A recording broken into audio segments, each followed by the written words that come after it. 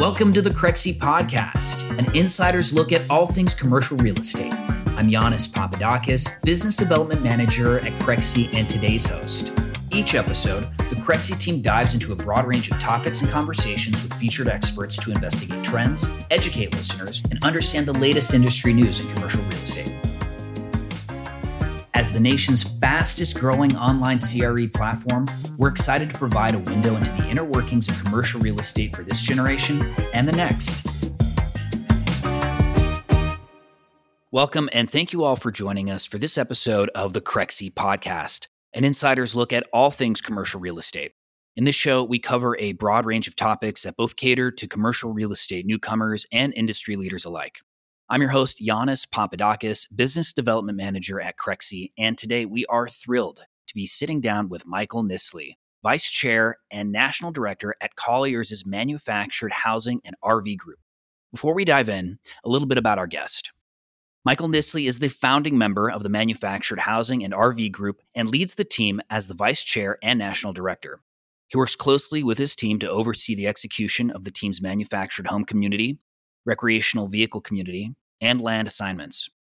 This includes strategic positioning of offerings, coordination of the financial and underwriting process, and interaction with the key decision makers within industry REITs, large institutional investment firms, family offices, and owner-operators. Nisly has been an integral part in the sale and appraisals of more than $100 billion of commercial real estate assets, including the 2019 closing of a 24-property Canadian manufactured home portfolio that closed at nearly $200 million, which was the most significant Canadian manufactured home, RV resort, and portfolio acquisition for a large Canadian pension fund. In 2022, Mike closed a $114 million MHC portfolio in Central Florida. These recent closings have led Nisly to be consistently ranked in the 2019, 2021, and 2022 Everest Club, recognizing the top 10% of all Colliers professionals in brokerage, valuation, and corporate solutions across the United States, business based on revenue production. Before joining Colliers, he was the founder, top producer, and director of the MHRV and Marina Groups at CBRE for 10 years. Michael, welcome to the podcast. Hi, Giannis. How's it going? It's going well. And I've got to ask, is it true what they say that, a $200 million deal is, no different than the $2 million deal? It's, no matter the size, it's the same problem, same issues, or do things get more complicated there when you're, swinging on those really big numbers? I think the larger deals are similar in many ways. I think that the focus on the larger deals is on some different factors. I think the audience is a little different, and so you have to customize it. But the nuts and bolts of the deal are very similar, just more zeros. Got it. Well, I know we just covered your background. I'd love to briefly connect and learn more about your career path and lessons learned along the way. How did you first get your start in commercial real estate? So I got into the business because my family was in the business. And we had a unfortunate death in the family.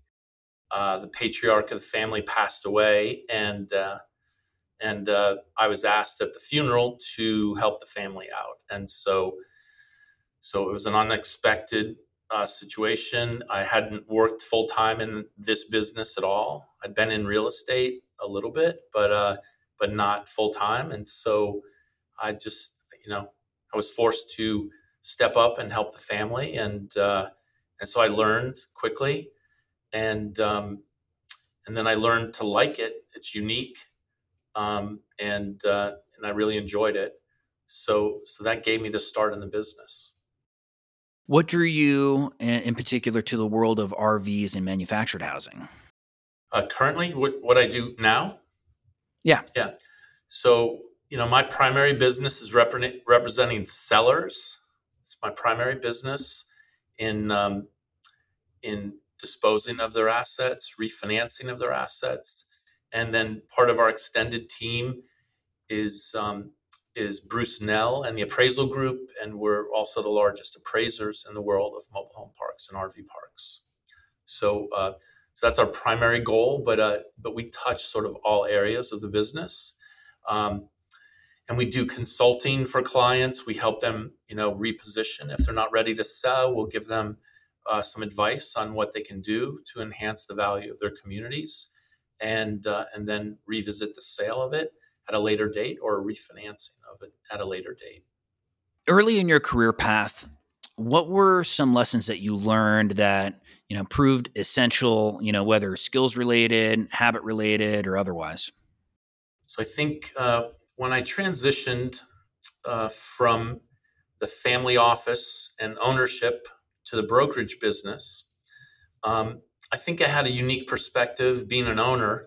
So my clients were who I used to be, and so I put myself in their shoes, and I talked to them on their level and their concerns, and I think that set me apart, and it gave me a unique perspective of their challenges and what they think about on a daily basis. And some of the people that haven't been in the operations and ownership don't have that don't have the luxury of knowing those things. But I think that was a big part of me being successful, is understanding the client and their needs.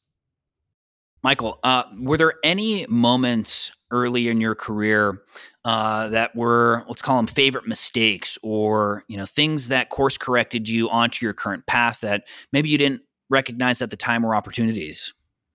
Yeah, I think that early in my career, um, I think I was willing to do more difficult deals that I didn't know better. So I worked very hard, but I learned a lot from it. I learned as it related to assemblage or development, which is a lot more work for doing the same deal, where you could sell a cash flowing stabilized property, but an assemblage for a change of use or a development deal it's a lot more work, a lot more understanding of the business. And so I was willing to do those type of deals, and I think that actually educated me, and it helped me later in my career. So I think that probably is foundational to my knowledge and understanding and experience. But not necessarily the most the easiest path to go in transactions, because a long timeline and difficulty if you're trying to assemble multiple parcels, and it only works if you can do all five. And if somebody says no, then you don't have a deal. So it's risky, Right. but I learned a lot. Can you talk us through the story of founding the Colliers Manufactured Housing and RV Group? How did you build your team? Yeah, well, it actually goes back into when I first started with a company called Grubb and Ellis, and when I founded that group, it was a public company, one of the top 3 public companies, but there was no institutional brokerage anywhere in the States, anywhere, and so at that time the banks didn't want to lend on this asset class, and when I joined Grubb and Ellis, there's a bunch of senior brokers that did all the other asset classes that are sort of office, industrial, multifamily, retail. And these guys were like, "What do you do?" And and I told them what I did, and they're like, they sort of laughed and all that, and so that was the foundation. So I had to prove myself, and it wasn't a favorite asset class by any means, and so. And then when it came to the company and building a team and resources, I had to be very entrepreneurial within a large company, because when I went to the managers or I went to corporate, there was no budget for what I did, because it was such a I don't know, a non-focal point to the company. They liked my unique focus, but they weren't willing to really bet on it in a big way at that point until I proved myself. So I had to roll my sleeves up, and 18 months I made zero, and and my wife was wondering, did we make a good choice or did we not? And I said, well, all the guys around me that I talk to are saying you're doing a good job, keep it up, and the clients, I feel like things are getting close, and so I kept the faith, and in another, I don't know, 3 to 6 months, I had, a lot of closings happening. And so it gave me some optimism and momentum. And then, by the time year 2.5 came along, between year 2.5 to year 5, in my first 5 years, I was the top producer in the state of Florida for year 3.5 to 4.5, and then top 50 in the country in my 5th year. And so that was great. It gave me great momentum. I worked hard, and so then after that happened, and I proved myself, then CBRE and other firms were wanting me to join and start, join their company and start a platform. And so towards the end of Grubb and Ellis, all those brokers that were laughing at me and stuff were inviting me to lunch and saying, "How'd you do this?" and all that. And so it felt good, but it was a lot of hard work, a lot of scars, a lot of heartache and things along the way. But it was a very good experience. And so then I came to CBRE, and they were the largest firm in the world, and they had more resources to put towards what I did, because I proved myself and proved that the asset class is worthy of some investment. But it wasn't massive investment, but it was more than I'd ever had. So I could have support, and I could have marketing, and have some team members join, and brokers, they helped me, guarantee brokers draw and things like that. So it allowed me to start a platform that was meaningful, and a group that's, focused on the asset class. And as far as the industry goes, like, everybody was like, "Wow, CBRE does manufactured housing and RV parks. I've never thought they would do that." And so CBRE had, far and wide reach into the debt markets, into the capital markets, the investment world. And so it sort of put manufactured housing on the radar for all the institutional investors around the world. And eventually, I think that paid dividends, and built a nice team, and had a lot of success at CBRE over that 10-year period. And also, while I was at CBRE, I launched the Marina Group, and which was also pioneering and wasn't institutionalized, and it required a lot of hard work. And so I had to do a lot of the startup type of work within a large corporation that I did with mobile home and RV parks. But eventually that paid dividends. And towards the end of my CBRE years, I finally got Equity Lifestyle and Sam Zell's group into the marina space, which, it took almost 7 years of talking with them and saying, "This is very similar to RV parks, and you're already in the RV park business. So, it's not that much of a reach, but big public companies, they need to vet things. They need to make sure board members and others are all sort of behind it before they make a move." And so they finally made a move, and it was transformational to the industry, the marine industry. And now the top 2 players in the mobile home and RV business are Sun Communities and ELS, and they're both very large owners, the largest owners in the world of marinas.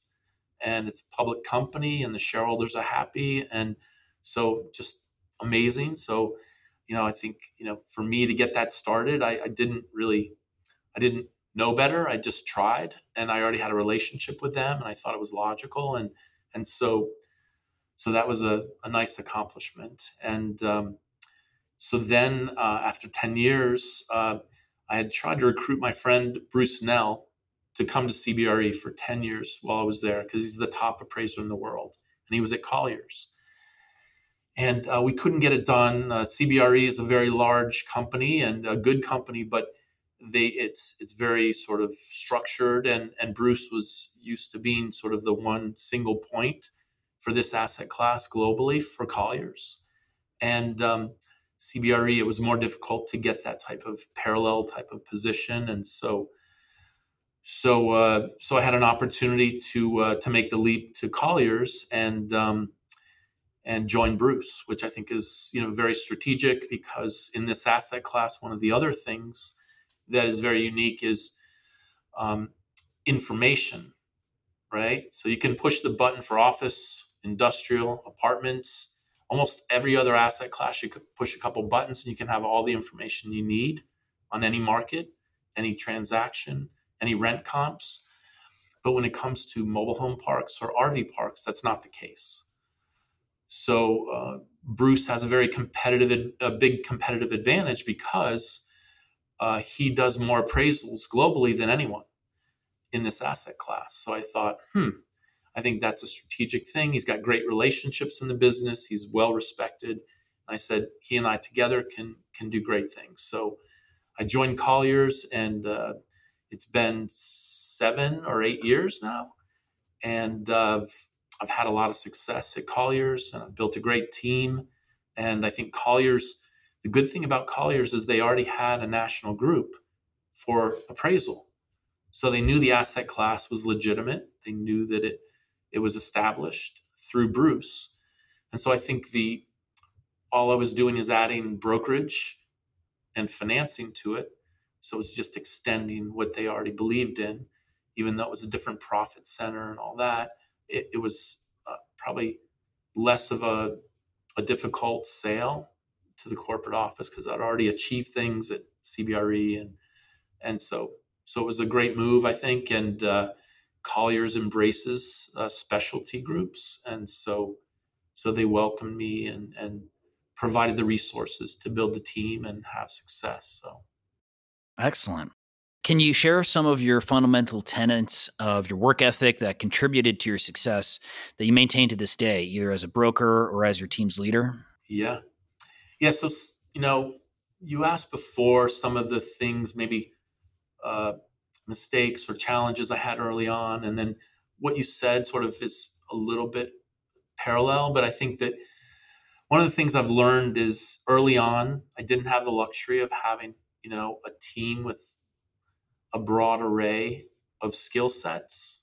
And so I had to wear a lot of hats, and I'm not good at everything. And so I think that when I try to be everyone, I'm not as effective. So at Colliers, I was able to hire people that are very good at what they do and rely on them and trust them.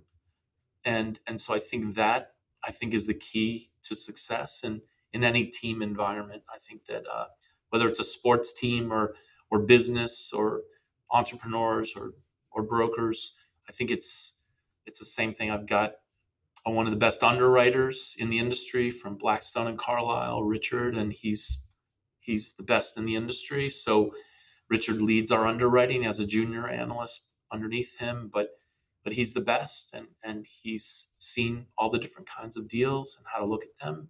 So I rely on him to sort of analyze the deals, and then he and I have a conversation and talk about the high level things. So he helps me be smarter and be more successful. And then again, I'm not doing it all myself. And the same applies for marketing. I've got one of the best people in the industry in marketing, Ashley, and so she runs our marketing team. And so she knows the internal policies at Colliers. She knows about social media and all the new things that are happening today that have changed significantly since I joined. And so I rely on her, and she runs her group, and I don't micromanage. I don't need to. They're professionals. They know what they do. And I've got other people on the team that are specialists in databases, people that specialize in sort of operations, that there's people that sort of orchestrate all the different groups within the team and then interact with me. And so I think that the key to success in business is letting those people do their things and not getting too involved, being honest about who you are and what your strengths are, and just letting them do their thing. I think that's the key. And early in my career, I didn't have the ability to do that. So I just remember getting in the weeds on a lot of things, and it wasn't my strength, and it didn't serve me. So I think that I've learned. Doubling down on your strength and, putting good people in their places on the board and letting them do their own thing. Exactly. Yeah. Excellent. Yeah. Well, moving on to our topic for the day, the world of manufactured housing and RVs. To provide some context into this very niche sector, please tell us what it is and what the details are. For example, what are the differences between each type and what are the similarities? Yeah, definitely. I think that we'll start off with manufactured housing. Some people know it as mobile home parks. Um, it's primary housing, so it's not vacation. It's someone's primary home. Um, the traditional business model is the home is owned by the resident, and they lease the land from the owner of the park. Right, so that's the traditional business model, and they lease the land for uh, what they call lot rent. And sometimes that lot rent will include utilities, sometimes it will be net of utilities. And sometimes they're provided amenities, clubhouse, and other amenities within the community. And sometimes it's very basic and it's just the land and their pad and their utilities. And so but through the years, it's always been one of the most affordable, if not the most affordable, forms of housing in the United States. And when you can manufacture a home for, I don't know, $50 to $75 a square foot, you're starting off at a competitive advantage from the construction costs of a single family home. You're probably one third of the cost of a construction of a single family home, maybe more. And so I think that alone provides value. Certainly, you have to pay the lot rent, but over the years, it's still been largely probably the most affordable, unregulated form of housing. So it's not a government subsidized apartment. It's market rate. Let's switch over from manufactured housing to RVs. Can you tell us a little bit about it? Yeah, perfect. So on the RV side, the difference between RV and mobile home parks or manufactured housing, RVs have traditionally been known as vacation type of destinations, and over the years that's evolved and into the RV industry has been sort of people traveling in their RV and they stay overnight along the way, or they go to a destination on a lake that has an RV resort and they park there and they stay there for a longer time. That's traditionally, been what RV parks are. And it's evolved significantly through the years. I think there's huge multi-million dollar RVs that are sold now. And so it's not just affordable vacation, it's the whole spectrum. You've got the rich and the famous that have, and then you've got more affordable vacations with the smaller, more modest RVs that tow behind your car. You've got the other ones that are pop-ups. You've got all different kinds of RV, um, but it's largely been known as a vacation. And you fast forward today, they have RVs that are something called park model, which is almost a permanent structure. It is a permanent structure, but it's still classified as an RV. And those are used as seasonal residents. So if you live in Canada, they all vacation in their lake house, their cottage, right? So if you can't afford $1.5 million, $2 million cottage, there's often options within the RV space where you can rent an RV that's permanent or a park model that's permanent or a cottage or cabin, and it's an affordable option. You're still on that lake. You still get to enjoy the beauty, but it's just a more affordable option. But it's a longer term. They often rent those all summer long. It might be a season, so it might be a 5 or 6 month rental. And the flip side, when it gets cold in Canada, a lot of the Canadians come to Florida and they may rent for 6 months in Florida to stay out of the cold. And it's in an RV park, and it might be in something called a park model, which if you looked at it, you might say that looks like a mobile home, but it's actually called a park model, and it had some technical things related to the number of square feet, but it doesn't move, and it's still classified as an RV, which is significant. But it does provide a vacation home for those people and affordable vacation. Otherwise, when you're staying at the hotels or you have to rent Airbnb and all those things, everything's expensive today. So So I think that it's a viable option for that. And oftentimes seniors have been in both of these categories, in both MH and RV, and it's been largely dominated by seniors. I think today there's some trends where, some of the young millennials and Generation X, Y, I don't know all the generations, but all the younger groups of people are enjoying the RV lifestyle because the remote work, all they need is Wi-Fi and maybe a computer and a camera, and they can conduct and do everything they want to do.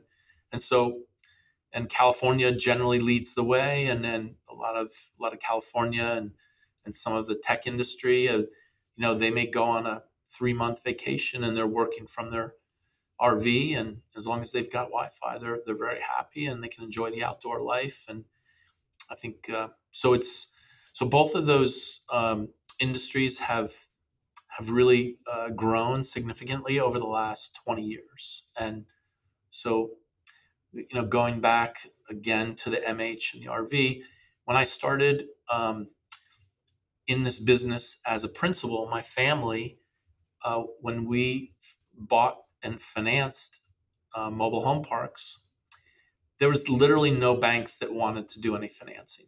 And if it wasn't a good loan. And what do you think the hesitation was for lenders back then? I think that it just had a perceived higher risk, or it may not have been as shiny and beautiful, and so I think the banks just didn't want anything to do with it. I think there's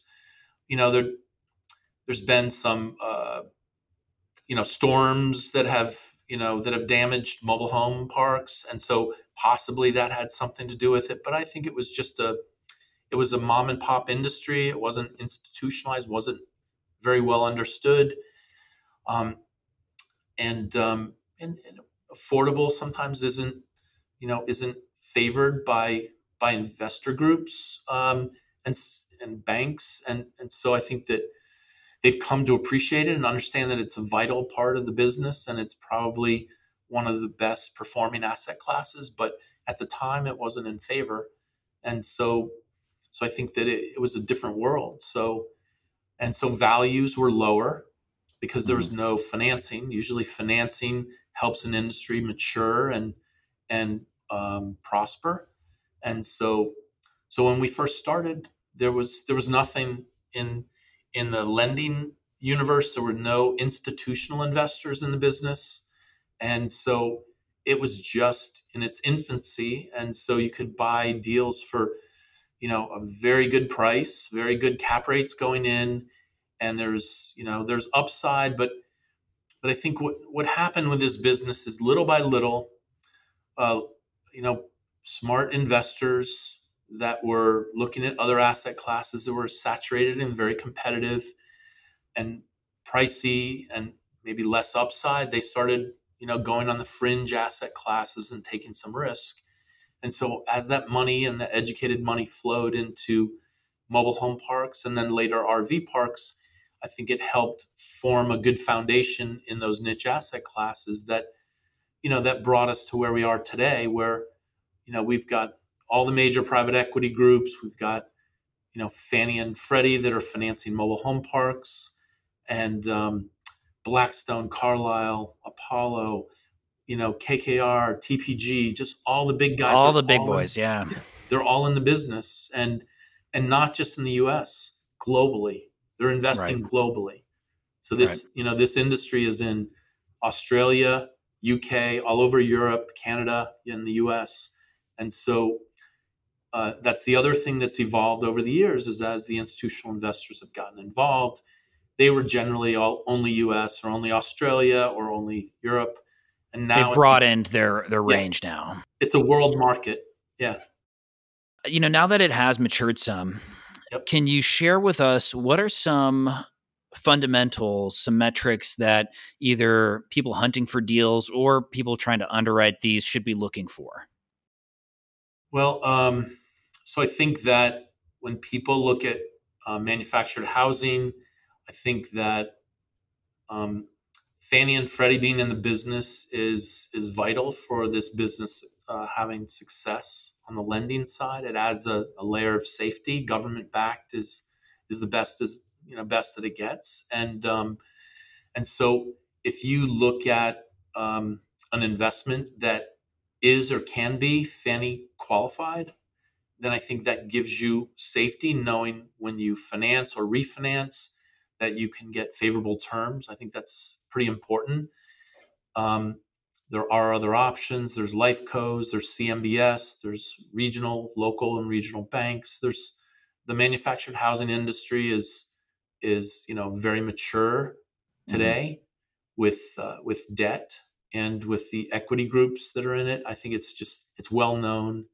The business model is very well known, and some of the expense line items are very well understood, and the levers you can pull to achieve upside with rent growth and all of that. I think it's very well understood. So I think it's becoming a mature industry.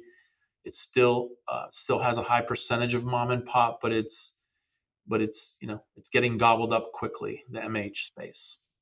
Michael, pretend like I, have no knowledge whatsoever about Sure. mobile homes or RVs, and I'm looking to make my first purchase. Sure. What basics would you tell me to look for if I'm out hunting for deals on my own? Yep.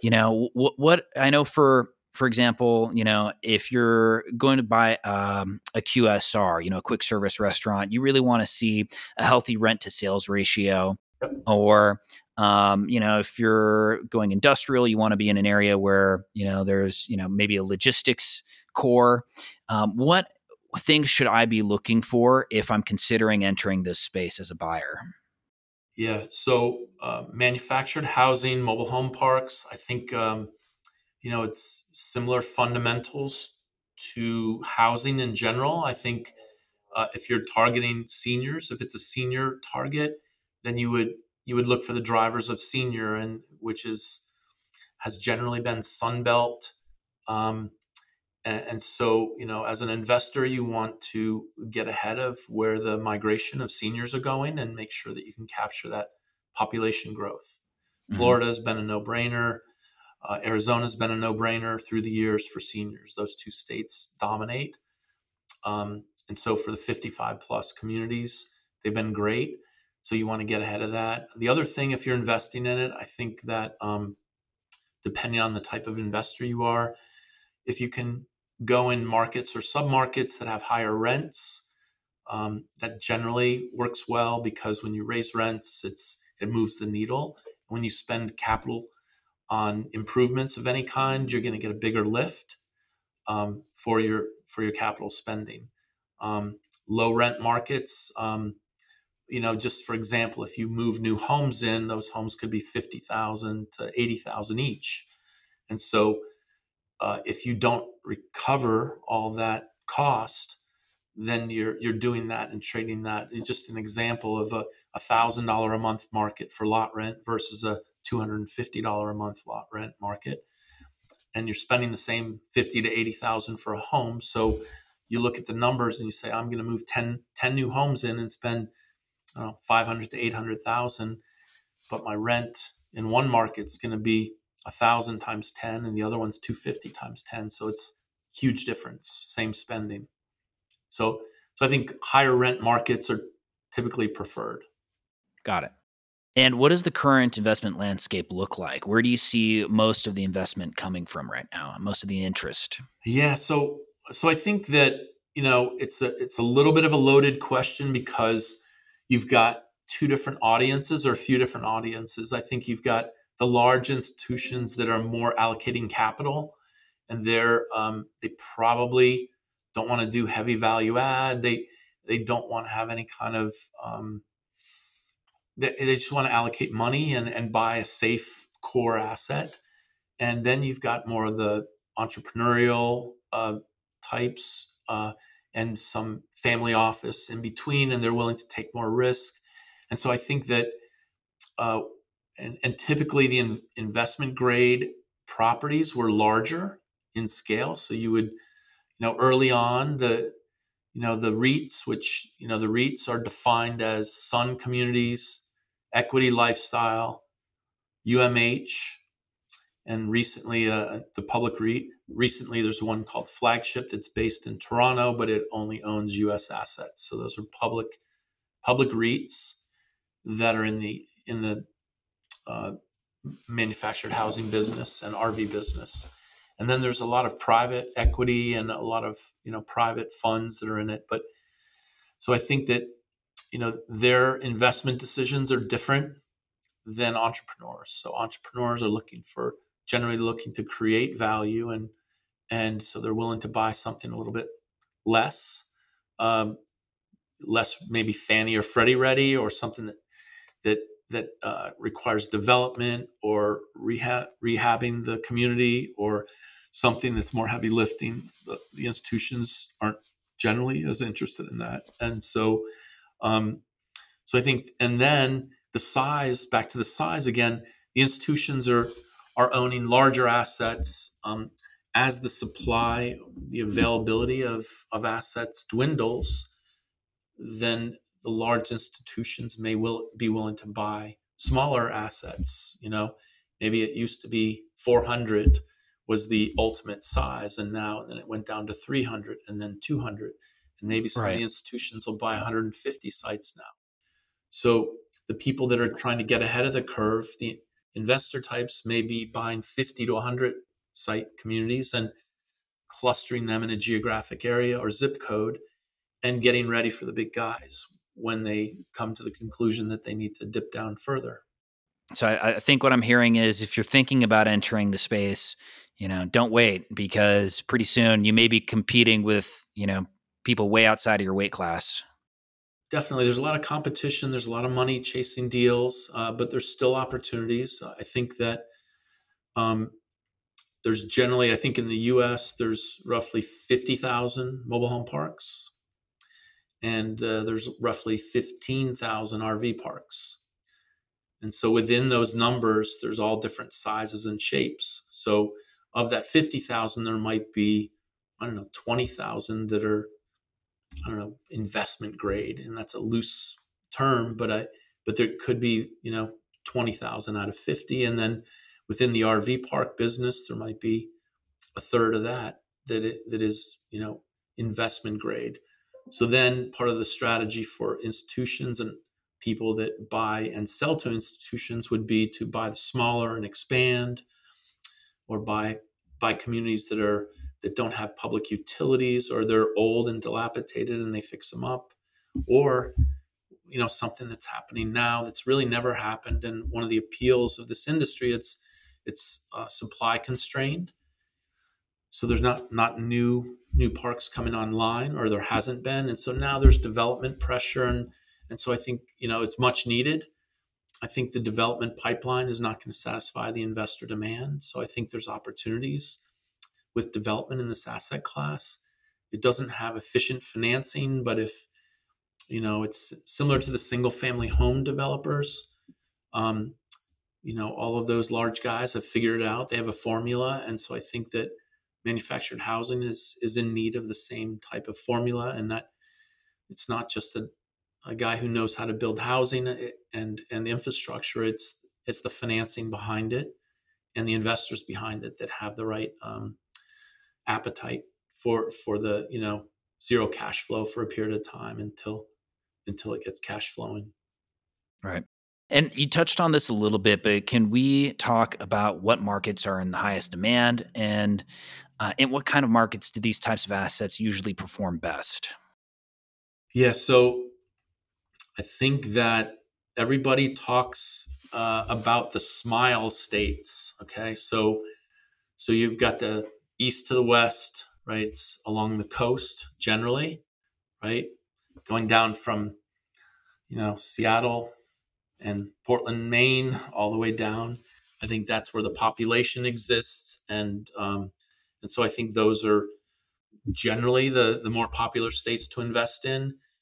Um, doesn't mean that there's not opportunities everywhere, but a lot of people want to be in high growth states. I think there's states that have had a net exodus of population, and there's a net gain of population generally in the southeast, the southwest, and some other states selectively, Colorado, and you know, and so I think that people, rather than having to create your audience, if your audience is moving by the thousands every day to these different states and job growth is strong, whatever the drivers are, vacation, job growth, you want to be there and with the wind at your back so you don't have to work so hard to bring tenants into your community. So I think investors are typically looking for high growth states and maybe states that are up and coming, that maybe have lower rents, that maybe have opportunity. They see the rents growing because of various factors, demographic factors. So I think states like North Carolina are very popular. Uh, Texas is obviously a lot of people from your state, Giannis, are moving from California to avoid high taxes and moving to Austin, Texas, where there's no state income tax. So I think that's been a driver of business. State of Florida, same thing. The climate and the and low taxes, I think, are important, and then the senior migration is also, and that sort of plays into both MH and RV. I think both of those industries benefit from the senior migration. Got it. Now, I just want to touch on this briefly. In a sector where affordable housing is a huge priority for most metros, where do manufactured housing and RV opportunities fit into the landscape? Yeah, so affordable is a huge issue in the United States, and outside of the United States too. There's a big affordability problem, and it's not being met in a lot of metro areas and even rural areas. So manufactured housing in particular has played a significant role in that, and it's not government subsidized, but it's sort of tied into some government programs in the United States because Fannie and Freddie have an affordability mandate to finance affordable housing. So they actually have a do good mandate for what they do. It's not just about money, and so they're trying to help displaced people have affordable housing, and part of that is the financing.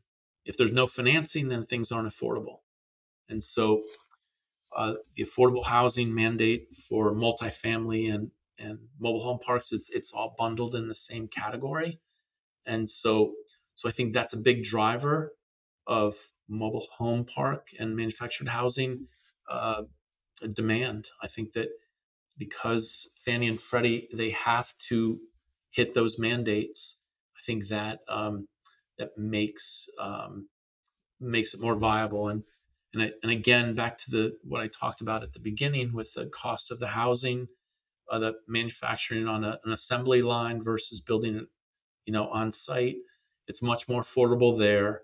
And then in addition, you've got the Fannie Freddie mandates that are bringing in low cost debt for individuals to keep things affordable. I think those two things are working in the favor of keeping this asset class alive and viable. And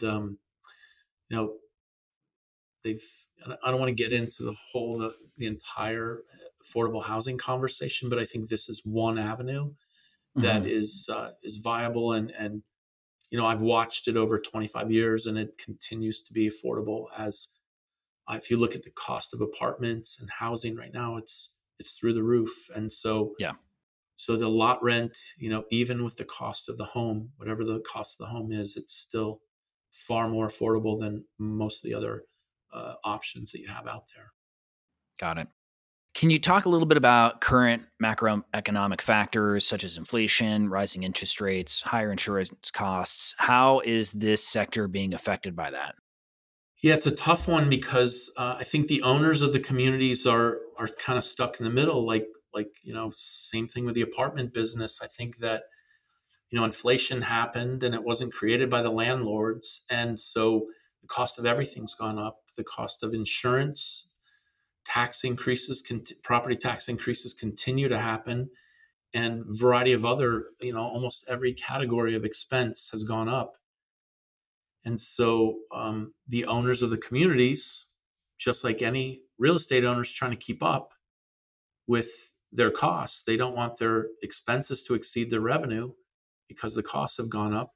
So So they pass that on to the residents like every other business. But what's happened in recent years, and it's happened more in recent years, is the government started to put some rent controls in certain places around the country, and it's made it difficult for owners of communities and apartments and other housing related assets to keep up, because if you're regulated on your rents, you start falling behind because your expenses are going. They haven't regulated the expenses; they've only regulated the rent. So it's been tough. But I think that whether the landlord's passing through those expenses or not, even if he's passing through those expenses, it's still the most affordable housing. So I think that's forgotten, and I think the landlords, maybe get blamed for this, but I think that again, they're just passing through their expenses and they're giving returns to their investors, and just what they've always done. It's just the costs have gone up so high. So, Right. but I think that with all that baked in, manufactured housing is still the most affordable. So I think it's still great, but I think there's other factors beyond our control that cause all this inflation. So, Yeah. but I think that it serves its purpose in the industry, and it should be, they should look for ways to enhance it even more. What's your short-term outlook for the sector?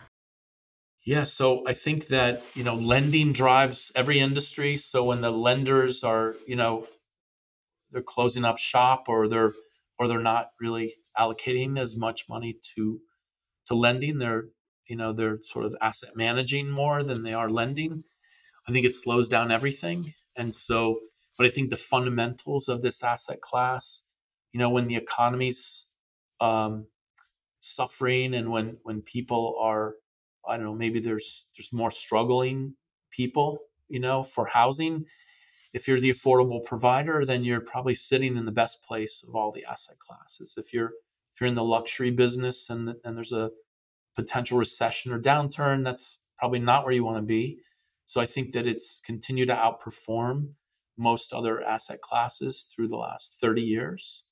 I think, it's been one of the best performers. So I think that um, it's a safe place, and I think most people sort of are looking at buying into the demographic bubble. Like many of the pension funds we speak to that are sort of macro investors that follow trends, they like the affordability, they like the senior. Those are two growing demographic groups. So if you're riding the wave of demographics and you're not trying to um, buck that trend, I mean that's where you're going to see growth. And so if you invest in that asset class, I think that's a safe place to be, and that's where mobile home parks play a huge role, and RV parks to a lesser degree, but they do serve sort of a portion of that housing. What changes have you noticed in the space recently, and which do you think will have the most lasting impact moving into 2024? Yeah, so I think the number of investors that are getting into the asset class exceeds the number of deals available. So there's oftentimes private equity and other groups that they've done a lot of research. We've had conversations. They've created a white paper. They've gotten the mandate. They may have raised the money, but they're unable to place the money, or maybe place it at the level they want to, or they projected. So I think that there's probably more money chasing deals than there are deals right now. So Right. so I think that, and then the people that have bought deals, they have a pressure to perform for their investors, right? So I think that um, the need to raise rents, if that's the only lever they can pull, then the need to raise rents, they have a lot of pressure to do that, which comes down onto the residents. So I think that if the industry has too many aggressive investors that own it could run the rents up, right up to where the apartments are, and some other asset classes, housing options, to where its affordability gap maybe is not as pronounced as it has been. And so I Mhm. think that we run the risk of that if it grows more aggressively than some of the others. But I look at where apartments are going. I look at where single family home rentals are, which is a big business segment right now, and I still see a huge gap. So I think Yeah. that we provide that, but there's certain markets and certain scenarios where maybe um, a region has gotten pushed a little bit too hard.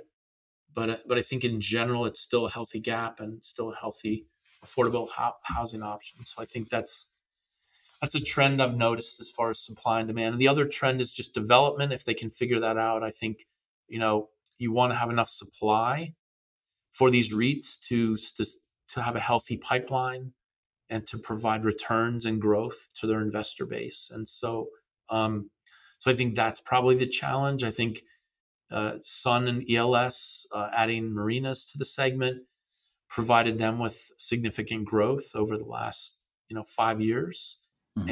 and it's probably filled the gap on on some growth that they couldn't achieve in the MH and RV space during that time frame.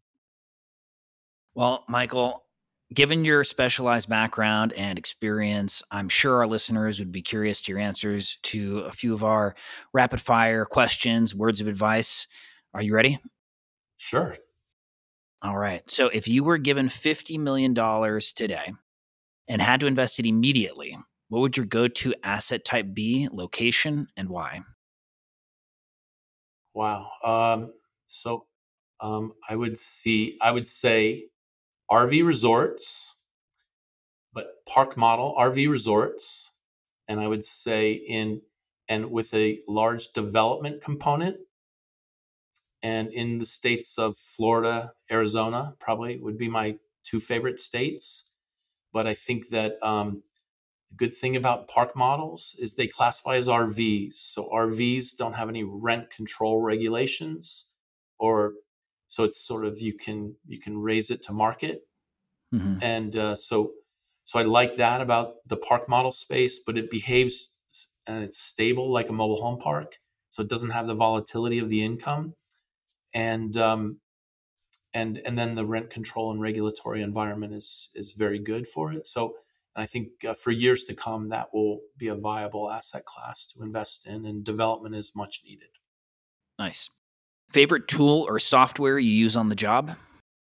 Wow. Okay. So And don't feel compelled to just say Crexy right off the bat, even though I no, know. no, it's yeah. I would think that we use Crexy primarily in our distribution to our investor base, and they've learned to sign the NDA, and they've learned to get in. Initially, it was they had to be trained to do that, but now everybody understands how to get it in Crexy, and they understand the importance of the confidentiality, and that makes our clients happy.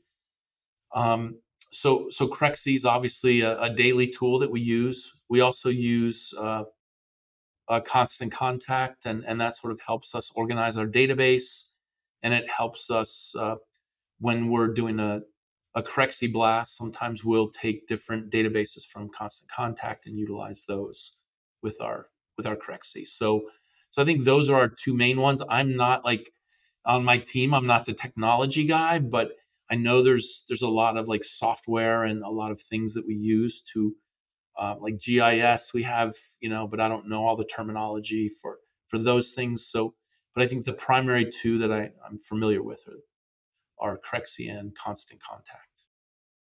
And what is the most common misconception about your job or industry? Misconception. Uh, a lot of people think I sell the homes within the community. So I always have to explain to them that we're not involved in the homes typically. We sell the community, the dirt under the homes, and sometimes there might be some homes included, but the primary business is selling the income stream that comes from the residents that lease the land. So that's probably the biggest. If I'm just talking to someone on a plane or a train or an elevator, I have to get past that initially. Got it. Well, as we wrap up, do you have any parting words you'd like to share with our audience? There was one thing that I wanted to say that I just remembered and it was sort of a tribute to Sam Zell, and indirectly, it was just, it was, and you guys tell me how you want to do it, or if you want to do it at all. But it's just, when I told you that when I joined the business, it was sort of pioneering, and there was no lending and all that. So the person who sort of made this industry what it is, and the person who sort of paved the way when everybody said no and we're not interested, and blah blah blah, Sam Zell, he was totally committed to it, and he probably started a little bit before me, but didn't really do it in a big way until around the same time that I started in this business. And so he did this privately before he took it public. And then when he took it public, he had all the smart people, analysts that were like poking holes in it, just making fun of what he does and saying, how do you know this isn't gonna blah, blah, blah. And he had to just weather the storm with all the doubters. And all those doubters represented money, right? All the big banks and all the private equity firms, and they were all doubting Sam Zell. And so like he had the strength and the pioneering vision and that cowboy sort of nature to just stay the course. And then, 15 years later, they're like worshiping him. Then he starts the RV business, and they doubt him again, and they poke holes into everything that he was doing, and then he proves them wrong. They didn't learn the first time? Yeah. And he proves them wrong in the same thing, and then they're worshiping him. Then he gets into the marina space, same thing. They doubt him, and now the marina space is getting institutionalized. So my business, without someone like him, if there wasn't anyone that filled in the gap like he did, would be much more difficult, because I'd still be begging banks to do a loan for the deals that I'm trying to sell. But Sam paved the way, and he sort of had that attitude like, I don't care, I'm right anyway. And so you can follow me or you cannot follow me. It doesn't matter. I'm still going to do it. And the smart guys started betting on Sam, and he performed. And so Sam, or people like Sam, through the years, made this industry legit, made the career that I took viable, and what he did indirectly allowed me to do big deals, make a lot more money, and serve my clients, and my clients made a lot more money because Sam Zell made a real business out of it. And now the banks have the template. The banks know this is how this asset runs. It's safe. We're okay with it. Here's the playbook. They didn't have the playbook before.